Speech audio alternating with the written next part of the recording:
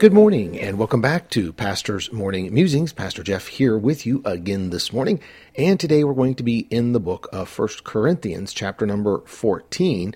I'll begin reading in verse number 6.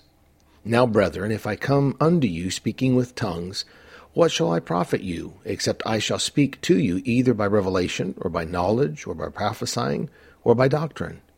And even things without life-giving sound, whether pipe or harp, except they give a distinction in the sounds, how shall it be known what is piped or harped? For if the trumpet give an uncertain sound, who shall prepare himself to the battle? So likewise ye, except ye utter by the tongue words easy to be understood, how shall it be known what is spoken? For ye shall speak into the air. There are, it may be, so many kinds of voices in the world, and none of them is without signification. Therefore, if I know not the meaning of the voice, I shall be unto him that speaketh a barbarian, and he that speaketh shall be a barbarian unto me.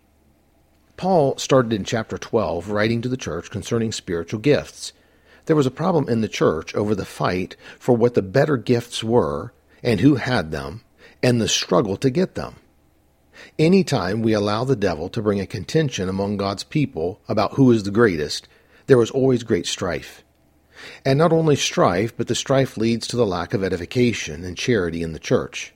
In chapter 12, Paul spoke about a better way than striving for the best spiritual gifts. And then in chapter 13, he talked about charity. Paul outlined the characteristics of charity, of which beautifully exemplifies the characteristics of God, who is love. Then Paul continues to address the spiritual gifts of which the church of Corinth apparently placed tongues as one of the best. Of course, the tongues that Paul spoke about was not what some believe to be what is being practiced today as tongues. But regardless, it was the act of using one's voice to make a sound. Paul spoke about the voice in relationship to a trumpet that was used to call people together for many different reasons. When you heard the trumpet sound, you knew what to do. And Paul here is teaching and stated, verse 8, For if the trumpet give an uncertain sound, who shall prepare himself to the battle?